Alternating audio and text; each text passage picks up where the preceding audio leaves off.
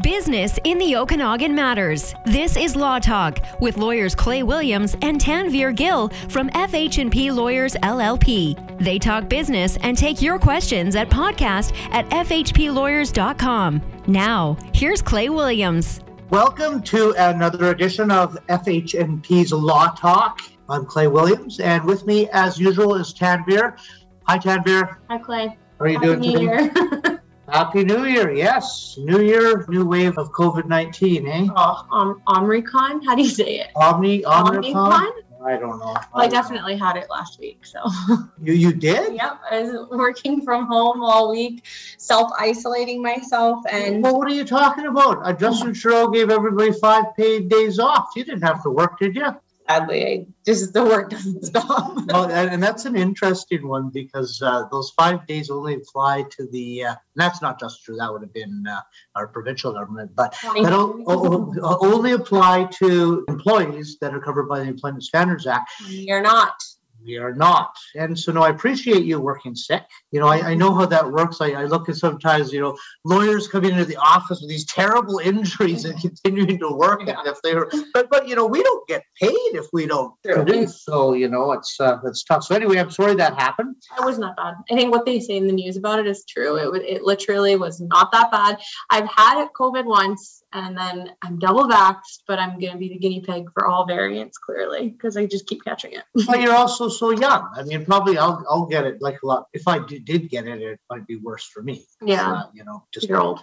Well, I don't like to. I don't like to say that on our show. But before we get into this, it's kind of an interesting format that we're doing today. Mm-hmm. So we're recording this in the middle of Omicron, and our producer, Ryan Water, is unfortunately at home today with a sore throat. Who knows if he's got Omicron, but we can't show up at work. So it's kind of fun. We're trying to do this remotely. So a virtual Ryan on a laptop in front of us and a massive microphone between us. So we're doing it a little different too, because of the fact that people can't show up at work, can't be in person during Omicron. So let's see how it goes. Wow, I can't believe the crazy topic you picked today. When you said we were going to be talking about this, I thought, are you nuts? This is a huge topic. This is like a 10 or 12 minute show. I mean, come on. I think that's what every topic we have, though. Listeners have to know we're giving the most aerial image. We're doing brief overviews, and our topic today is very large. It's very complex, so we're doing the best we can with, the 12 minutes or whatever that we're given. So, in any event, we've got a huge topic ahead. I don't know how we're gonna deal with this topic. By the way, Tanvir picked this topic, and this topic is directors. Liability. My good. I mean, there's so much to this topic. It's something that is litigated constantly. There's textbooks written about it in law school. There's whole courses on it. Yeah. But we'll try and do a real thumbnail sketch about it. So in prior shows, we've talked about how a corporation is organized and how directors are elected by the shareholders, and it's the directors are the ones that run the company. They will do the day-to-day management of the company and ideally run the show. That's right. And so they're the ones, the operating minds of the corporation. I think we need to start with the fact that a corporation, what a useful vehicle. It's a artificial legal entity, and it does provide that separation between people and liability, because it's the corporation that takes on the contract. It's the corporation that may do the negligence act. But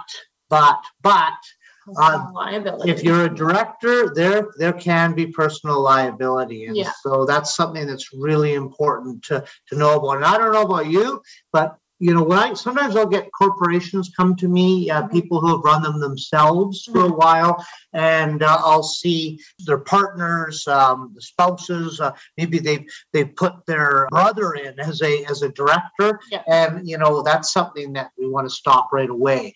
And so we're going to talk about the fact that directors can be personally responsible for certain acts. So yes, very useful. A corporation is a great tool in order to limit personal liability. But being the operator of the company doesn't mean there's no liability. Yeah. Okay. Well, let's start and talk about what are the duties that a director takes on. And we should say that, what we're really talking about here is the Business Corporations Act. That's what you and I deal with most of the time. I mean, yeah. And not to say that cases take the Canadian Business Corporations Act and British Columbia's Business Corporations Act BC differently. The duties are still the same. So what we're talking about today is the obligations imposed on directors. And last week we talked a bit about common law, so courts and how law is created from case law previously determined. And so in this case, common law does actually play into legislation that is now created.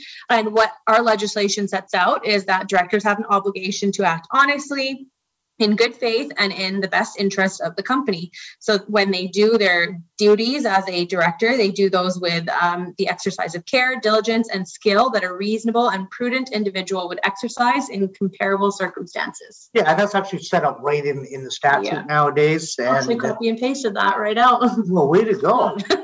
You're prepared. Well, and this is a big topic. There's so much case law regarding this. So like you say, this is going to have to be a fairly aerial view. Those duties that you set out are usually grouped into three categories, and so the honesty is the first category, second category being good faith.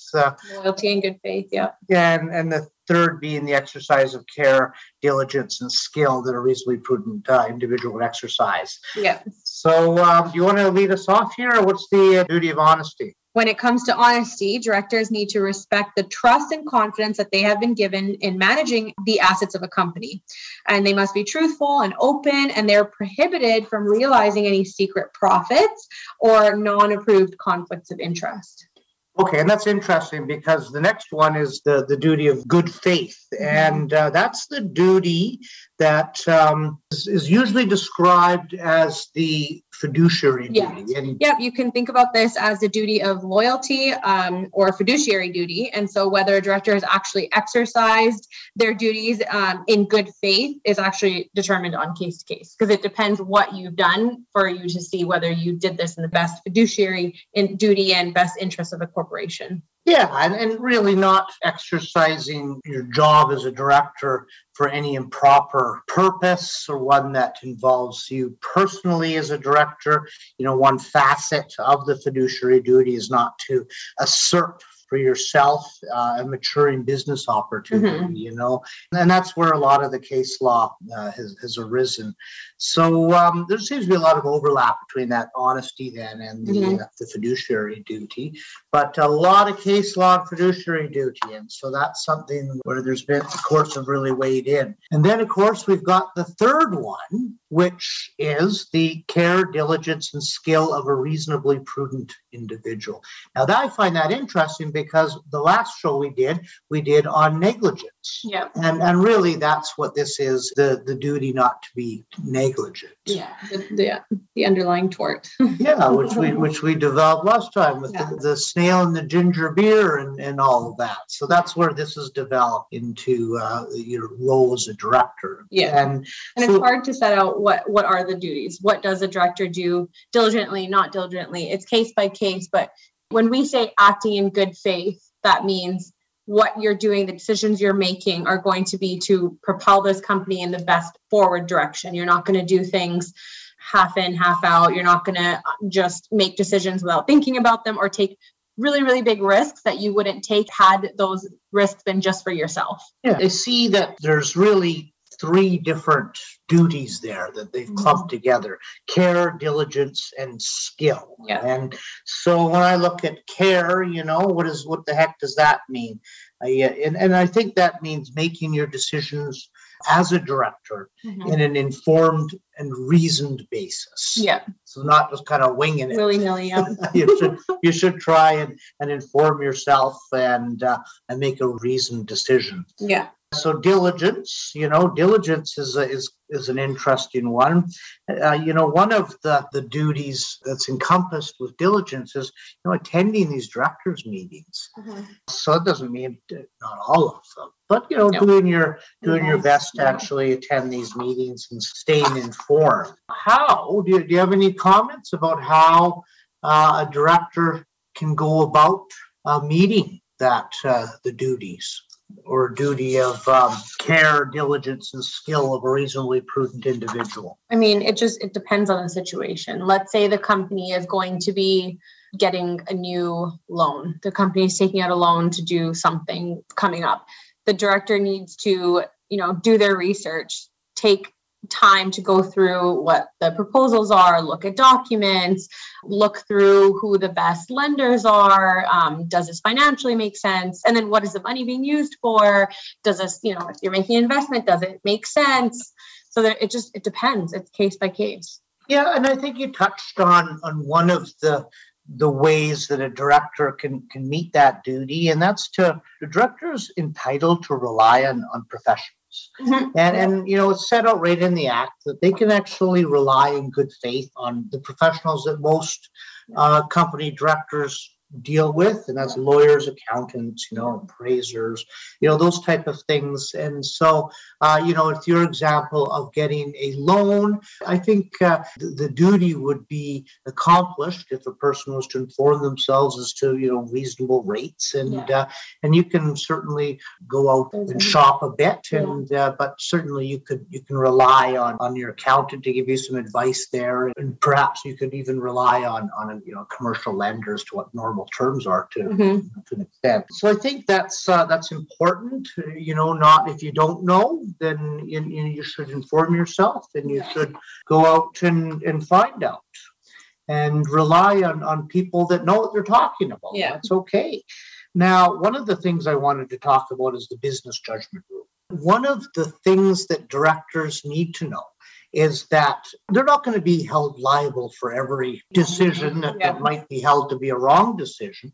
It's recognized that directors they don't need to make perfect decisions, just reasonable decisions, because we all know how hindsight works. You look back and say, what the heck?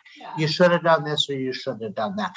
But a court's not going to hold them liable if they acted in a reasonable decision based upon the facts before them. So that's called the business judgment rule. Hey, I mean, not everybody knows everything at one time. There could be several different reasonable decisions that could be made. And so that's something that really assists directors quite a bit. Mm-hmm. With respect to that last duty, the duty of skill, a director is going to be held to an objective standard of care in carrying out his or her duties. There is a subjective element that needs to be taken into account. And so a ignorant or an inexperienced director is expected to rise to the level of a reasonably prudent person. Mm-hmm. And so that means for those of our listeners who are directors of a company that really don't know what they're doing, and that happens sometimes when you're appointed onto a board or whatever, you really do have that duty to educate yourself as to, what your duties are, and in making decisions that you're making them on a reasoned and informed basis. Mm-hmm. So one thing that's important to note is a company is a company, but there's shareholders, there's directors, there's creditors, there's employees, there's the public, there's so many other factors that play in. So when we say that directors owe a duty of care and a fiduciary duty and have to practice and skill, it's important to note who do they owe this duty to. So the Supreme Court of Canada has ruled that the fiduciary duty is owed to the corporation. The court has also stated that acting in the best interest of the corporation is not always the same as acting in the best interest of the shareholders. More recently, there have been case laws that have come out that have carved out exceptions. So where directors may be held liable to other groups like shareholders, creditors, employees, the public, and such. But generally, the Supreme Court of Canada has set out that the fiduciary duty that directors owe is to the corporation. When I went to law school, that was the law, is really that the fiduciary duty was only owed to the corporation and not to anyone else. You're absolutely right. That's changing now, isn't it? Yeah. And now some of these duties are owed to those classes of people that you've talked about. Yeah. So. And what's interesting is sometimes to think of what you owe to a corporation, what's in the best interest of a corporation might depend on what's in the best interest of directors, what's in the best interest of the shareholders, of employees, and of the public. So it's not cut and dry. So I think it's important that note to our viewers that the duties we've talked about are the duties set out in a certain part of the Business Corporations Act. But directors in operating a company are responsible for following the entirety of the Business Corporations Act. And there's a whole bunch of things they need to do. Mm-hmm. And not only that, a company needs to be run pursuant to a myriad of tax laws and environmental laws and employment laws. And in many of those cases, a director may be held personally liable. Yeah. So while a director might not be liable in the event of a breach of a contract or in the event that there was negligence in that company, there's many areas where they might be. Yeah. And so, I don't know about you, I'll often get a company in the door, maybe somebody who's been running a company, an electrical company or a plumbing company or something like that on their own, and they've got to a point where they need some legal advice. Maybe they're buying a building, or maybe they're getting a commercial loan, or they want a partner, or they want to get rid of something like that, rid of a partner. And so they'll come in and I'll say, boy, they put their spouse as a director, maybe their brother's a director, their adult children, and that's one of the things that I'll want to have a conversation with them about right away is, look, you need to know that being a director carries some responsibility. That makes no sense to me that your spouse in this situation might be a director as well because of that responsibility. So these are the things that we have to be very careful about in appointing somebody as a director. I think this is a really important topic to talk about too, because it's just so relevant. Like, we have so many companies that we're dealing with on a daily. Not all our clients are just individuals. So again, it's an aerial topic. We've covered this from 3,000 feet above. And if you do have questions or concerns, you're thinking about incorporating, you have questions about even the way that you have been structured, maybe a child you've brought on as a director or a spouse that's currently a director, call us. We are here to help. FH&P Lawyers are rooted in community and ready to help. Send your business law questions to podcast@fhplawyers.com.